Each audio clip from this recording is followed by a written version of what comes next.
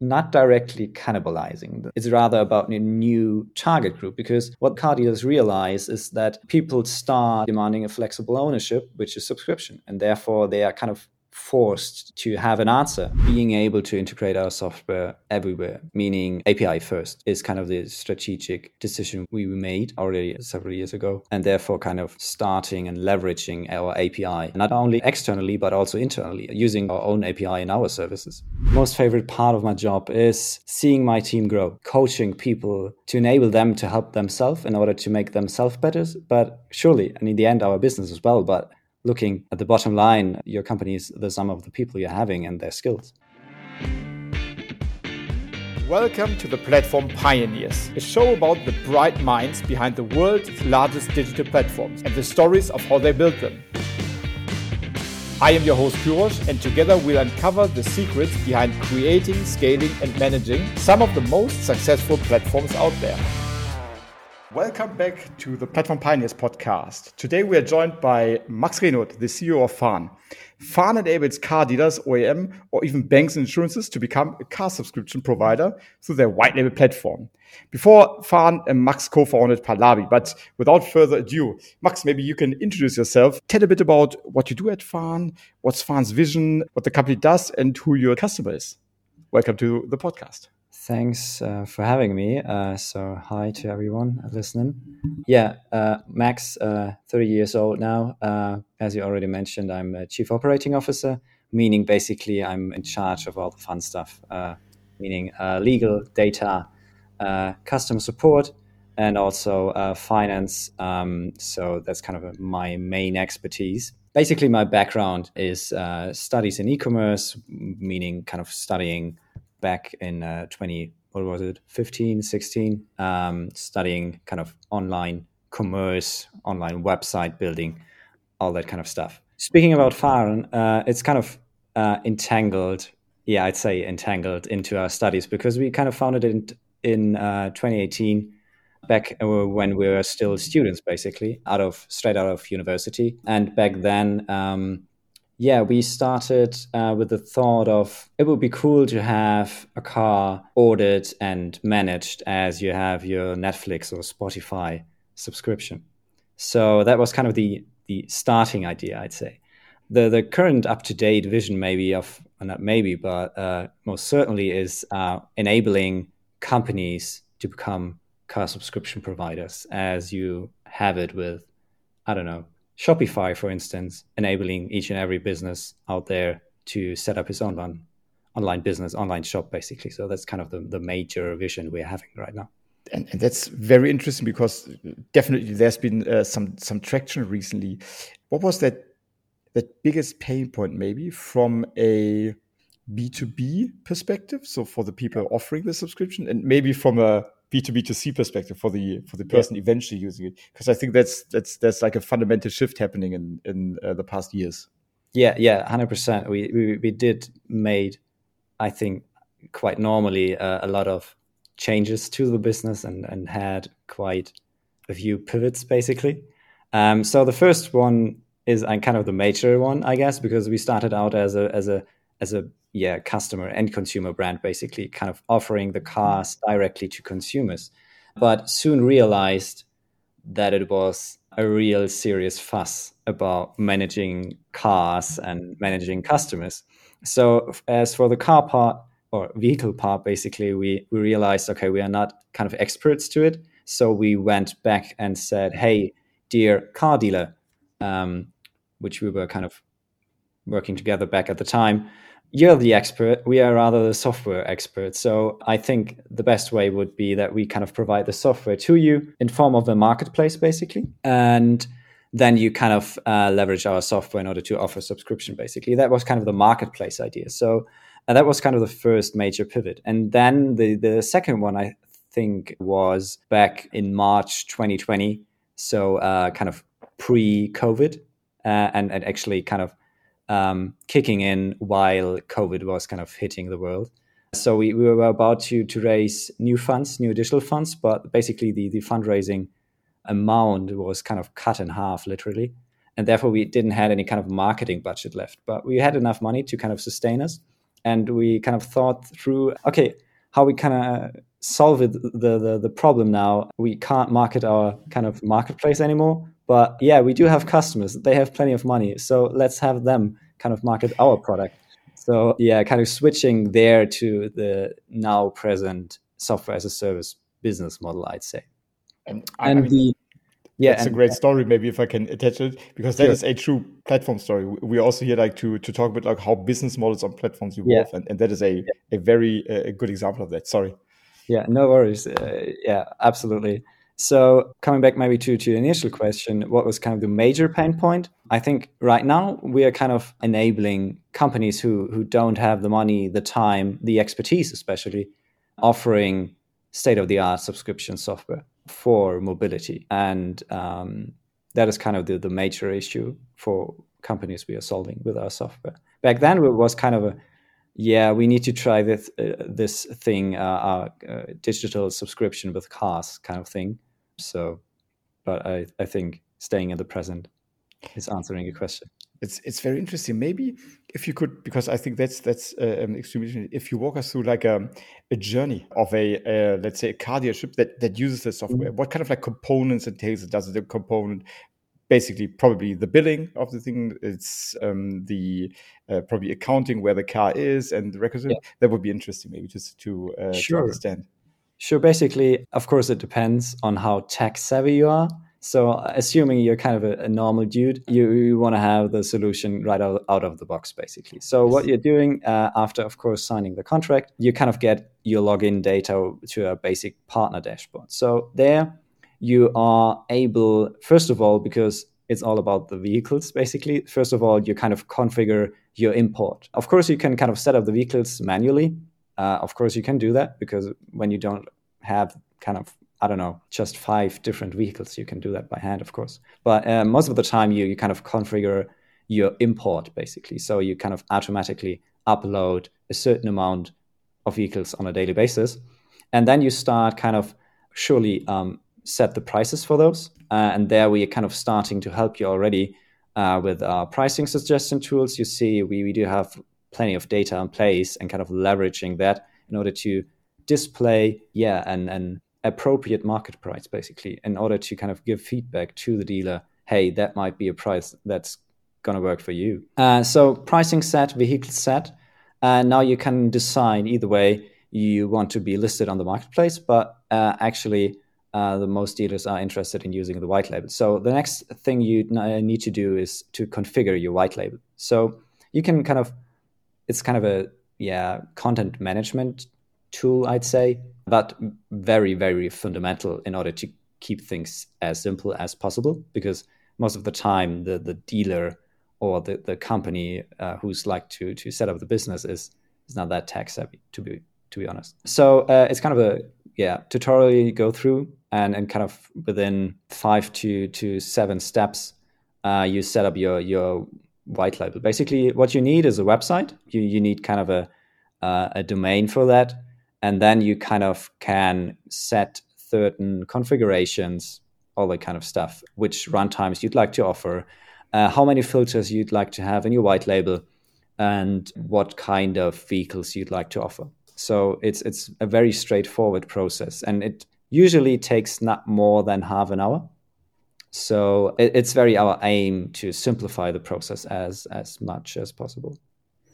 It's interesting. And when car dealers approach you and they say like, "Hey, I want to use it," it's like, or when you approach them, how do they feel about, because subscription, maybe some would feel, hey, is that cannibalizing my actual business? Yeah, Is it, do they want to get new customers that they wouldn't get otherwise? Do they want to use it as a utilization tool in terms of like, hey, yeah. anyway, the cars are here for like a month. Like what is the business rationale when they're implementing your software? Um, well, back in, I'd say, 2019, we would also always need to answer the question, why is subscription a relevant business? Or it might be, but that is kind of not the case anymore. And Julian, our CSO, would kind of perfectly answer now the question you just mentioned, but I'll try as well. So it depends on the dealer, basically. You see, we are all about providing the tools, and then you can kind of leverage the tool set we offer in order to maximize the thing or the business case you have in mind. You see, you can kind of surely kind of leverage your existing kind of fleet already you have in place. You can generate used cars, which you can afterwards sell to a certain amount into the market at a kind of sweet spots price. But also you can leverage our API and kind of integrate fully any kind of checkout solution into your already existing website. And therefore having a kind of a threefold offering, meaning you offer finance, you offer buying the vehicle, or you offer it as a subscription, basically. And it's not directly cannibalizing. That's fair to say. It's rather about a new target group, because what the car dealers realize is that people start, even now more than ever, they're demanding a flexible ownership, which is subscription. And therefore they are kind of forced to have an answer, because they're kind of year-long customers already kind of asking for that, and otherwise they leave and kind of cancel the business relations, and therefore they need an answer, and that is kind of the gap we are aiming at. And I think this is an extremely interesting gap and platform, because there's probably one thing, or one of the most things in Germany that are very political and where there's a lot of power is definitely automotive. When you developed that solution, you mentioned, okay, there was a bit of convincing to do for the dealerships, but like who was the biggest opponent to say? Were the OEMs, the car manufacturers? Were it that are also offering subscriptions now, or recently were it more like these larger companies? Again, I'm not an expert, but something like to Drive and Miles and these, who were kind of like maybe a bit of opposing forces on your journey when you look at the landscape of actors in it. I think in terms of actors, surely there's Like to Drive, Viva La Car, Finn, Cluno back then, or still Cluno, sure. But they were educating the market for us. So the market is still growing, and therefore they weren't that kind of an obstacle for us. It was rather helping us along, because the dealer needed an answer, because end consumers kind of demanded subscription. I think it's rather on a business perspective. Looking at a dealership which is very successful in selling vehicles and also very successful in, providing leasing and finance products, why should they change their business model? And that is kind of the innovator's dilemma, because they are very focused and optimized on providing finance products as well as selling cars. And subscription is a new product, and you need a kind of a new business unit for that. And you kind of need the cars basically for subscription. You can't sell it. But the solution, kind of these questions we were getting at the beginning, especially, is, yeah, sure, you can leverage your car basically, because first of all, depending on the car, how you kind of buy it from, your source directly from the OEM or kind of from any kind of other dealer. Of course, depending on the buying price, you can kind of leverage it and use it, or basically use the asset during the subscription, generating revenue, but also afterwards can still sell the car to a very decent price in the market, and therefore kind of making money, twice basically, or over a certain amount of time, rather kind of having a one-off payment, which is more attractive to the dealer. And that's kind of a story we are aiming or playing at, basically. So it was kind of rather the mindset of the dealers that we are the kind mindset, of I guess, also the how they set up. I don't know if they're sufficient, but how they set the treasury and the money flows, and when you pay for a car, and that's also something interesting. Maybe you can walk us a bit through the commercials of a subscription, also because you are a platform. The commercials, is it that your platform is probably based on a SaaS fee? Do you participate in a subscription? Do you kind of like tie the economics to the economics of the dealerships? Maybe to understand a bit for the audience, how does a business model like subscription make money? Yeah, sure. As a platform, you of course have several opportunities to make revenue. We call it our revenue sandwich, basically. But I'd say the major slices, like the actual bread of the sandwich, is basically our software as a service fee. It's a kind of a monthly fee, basically, and it's a few €100. And on top of that, we get a transaction fee out of each transaction, which is kind of put through the platform. Basically, it's very similar to Shopify. It's like really similar to that one. And of course, that is kind of the major revenue drivers for us at the current point, of course. But also, as you might realize, we do have plenty of data, and therefore leveraging that data, selling additional products to the dealers, to the customers, is also kind of adding on top of that sandwich, I guess. And you mentioned couple you mentioned how the product works, couple of these services. If you maybe look or to the near term future, 1 year, 2 years, like what are these? You mentioned the products you're offering now. Like what dealers request most, kind of like where do you see also from a development perspective new models to unlock, and where you maybe can make a difference towards a competition, or maybe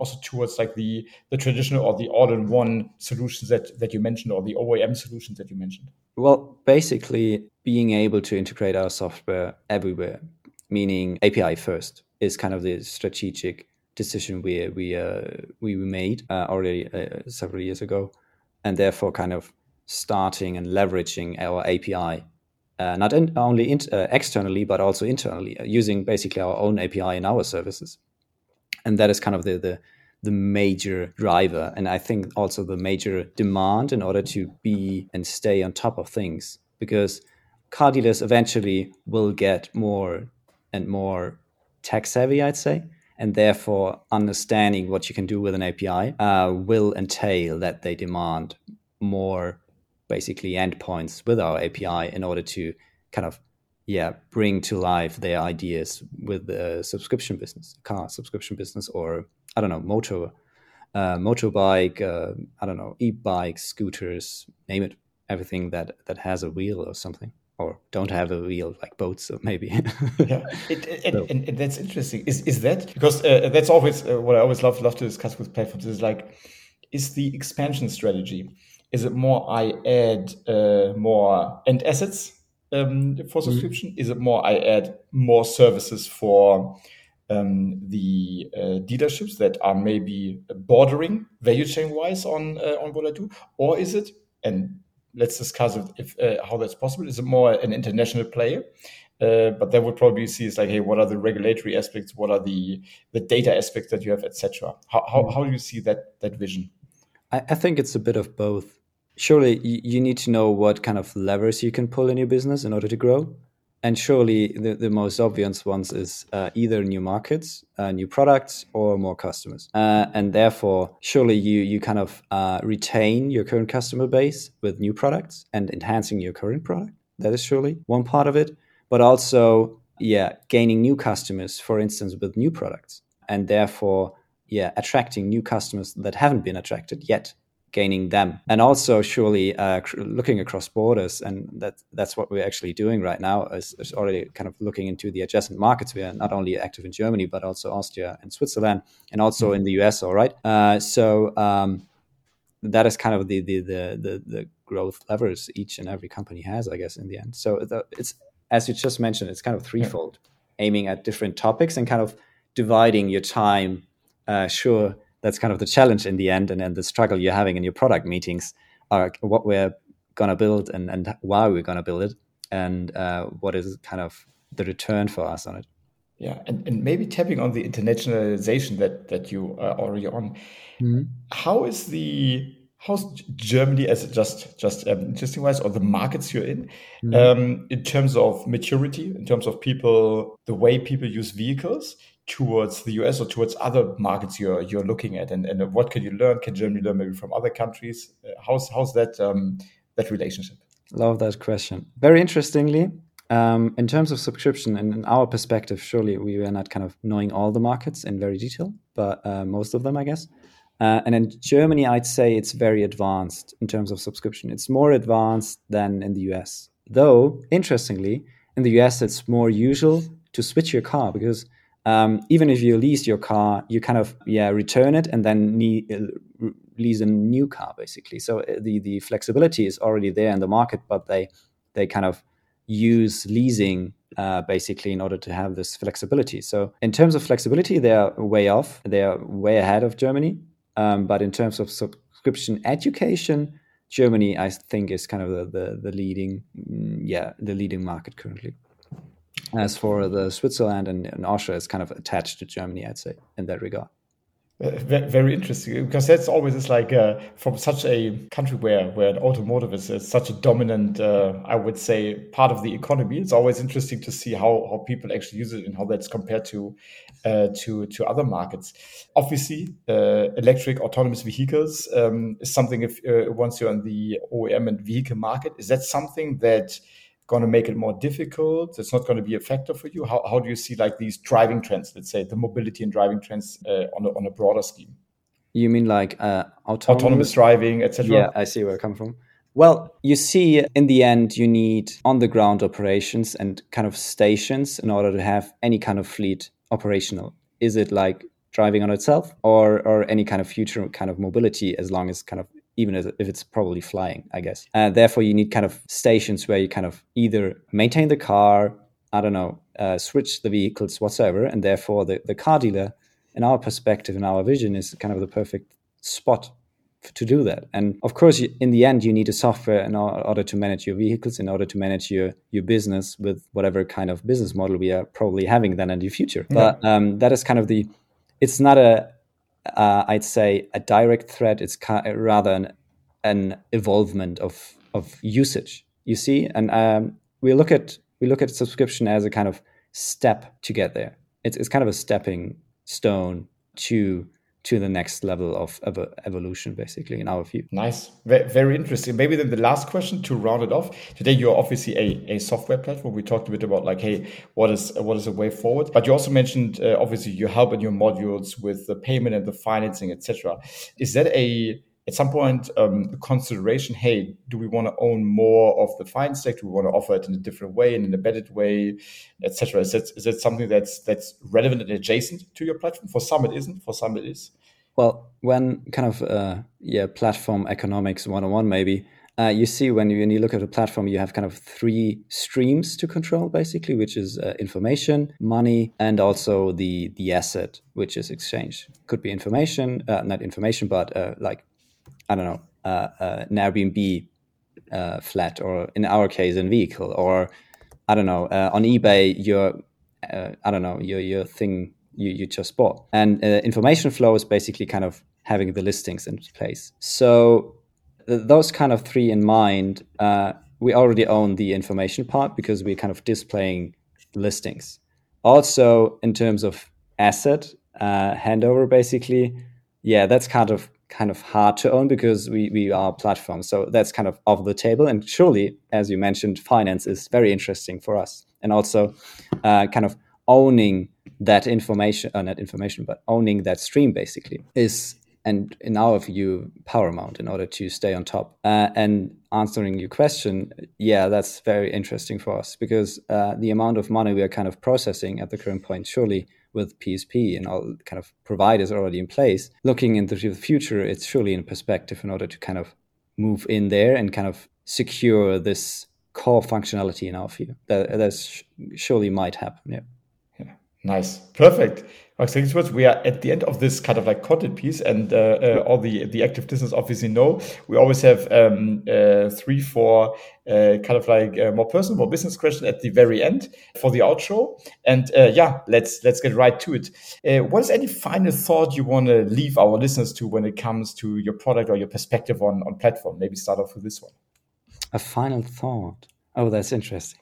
Well, it's in our current environment, in a current world, it's the thing to own stuff. It's not about owning huge stuff basically anymore. It's rather about usage and also thoughtful usage. And I think subscription is a stepping stone, as I mentioned, to thoughtful usage. That is kind of my 2 cents here, I guess. Absolutely. I could 100% subscribe to that because that's exactly how I also changed a bit my life. To say, less owning, I don't own a car. I have also a car subscription, so fully understand, fully subscribe. Who is a business leader you follow or whose posts you enjoy reading, or maybe there are none? Oh, I do read a lot, so let me think through that one. Can I name 2, maybe? Yes, you can name it. One of them is definitely John Rossman. He wrote a very interesting book, Think Like Amazon. I've met him briefly. Very cool guy, and kind of he changed the perspective on how I see our business very, very fundamentally. And the other one is maybe whom I actually follow and kind of reading the newsletter actually is Lenny Rodzinski, which is the former head of growth of Airbnb. And he does have a very interesting newsletter. So that would be the second. Great. I always love that because there's so many new inspirations. I can always get on that one. Perfect. Thank you. And then the last question. What's the favorite part of your job? What's the least favorite part of your job? And what would you like to spend more time on? Okay. Most favorite part of my job is seeing my team grow, seeing people evolve. That is what I really love about my job. Coaching people to enable them to help themselves in order to make themselves better. But surely, and in the end, our business as well. But looking at the bottom line, your company is the sum of the people you're having and their skills. So that is kind of a favorite part of it. The least favorite part, I'd say not least favorite, because they are. I look at them as they are part of my job. So I surely I do not enjoy them, but realizing, it's rather a feeling, maybe not a kind of an actual job I'm doing. It's rather a feeling that what I don't like is realizing that we could have done better. That's what kind of annoys me and kind of drives me, actually. Yeah. Fully understand. Maybe the last one, what would you like to spend more time on? Yeah. If you had the time? I think coaching people, because I think in the end, it's about making them successful, making us as a company, as a whole company, successful. Yeah. That's what I'd love to do more. Yeah. Perfect. Max, thank you so much. We're at the end, right on the dot. Thank you so much for attending. It was super insightful. Learned so much about mobility and the platform sector. And yeah, thanks so much for joining in. And it was a pleasure to have you. Thanks for having me. Yeah, well, pleasure as well. And it was super fun talking to you.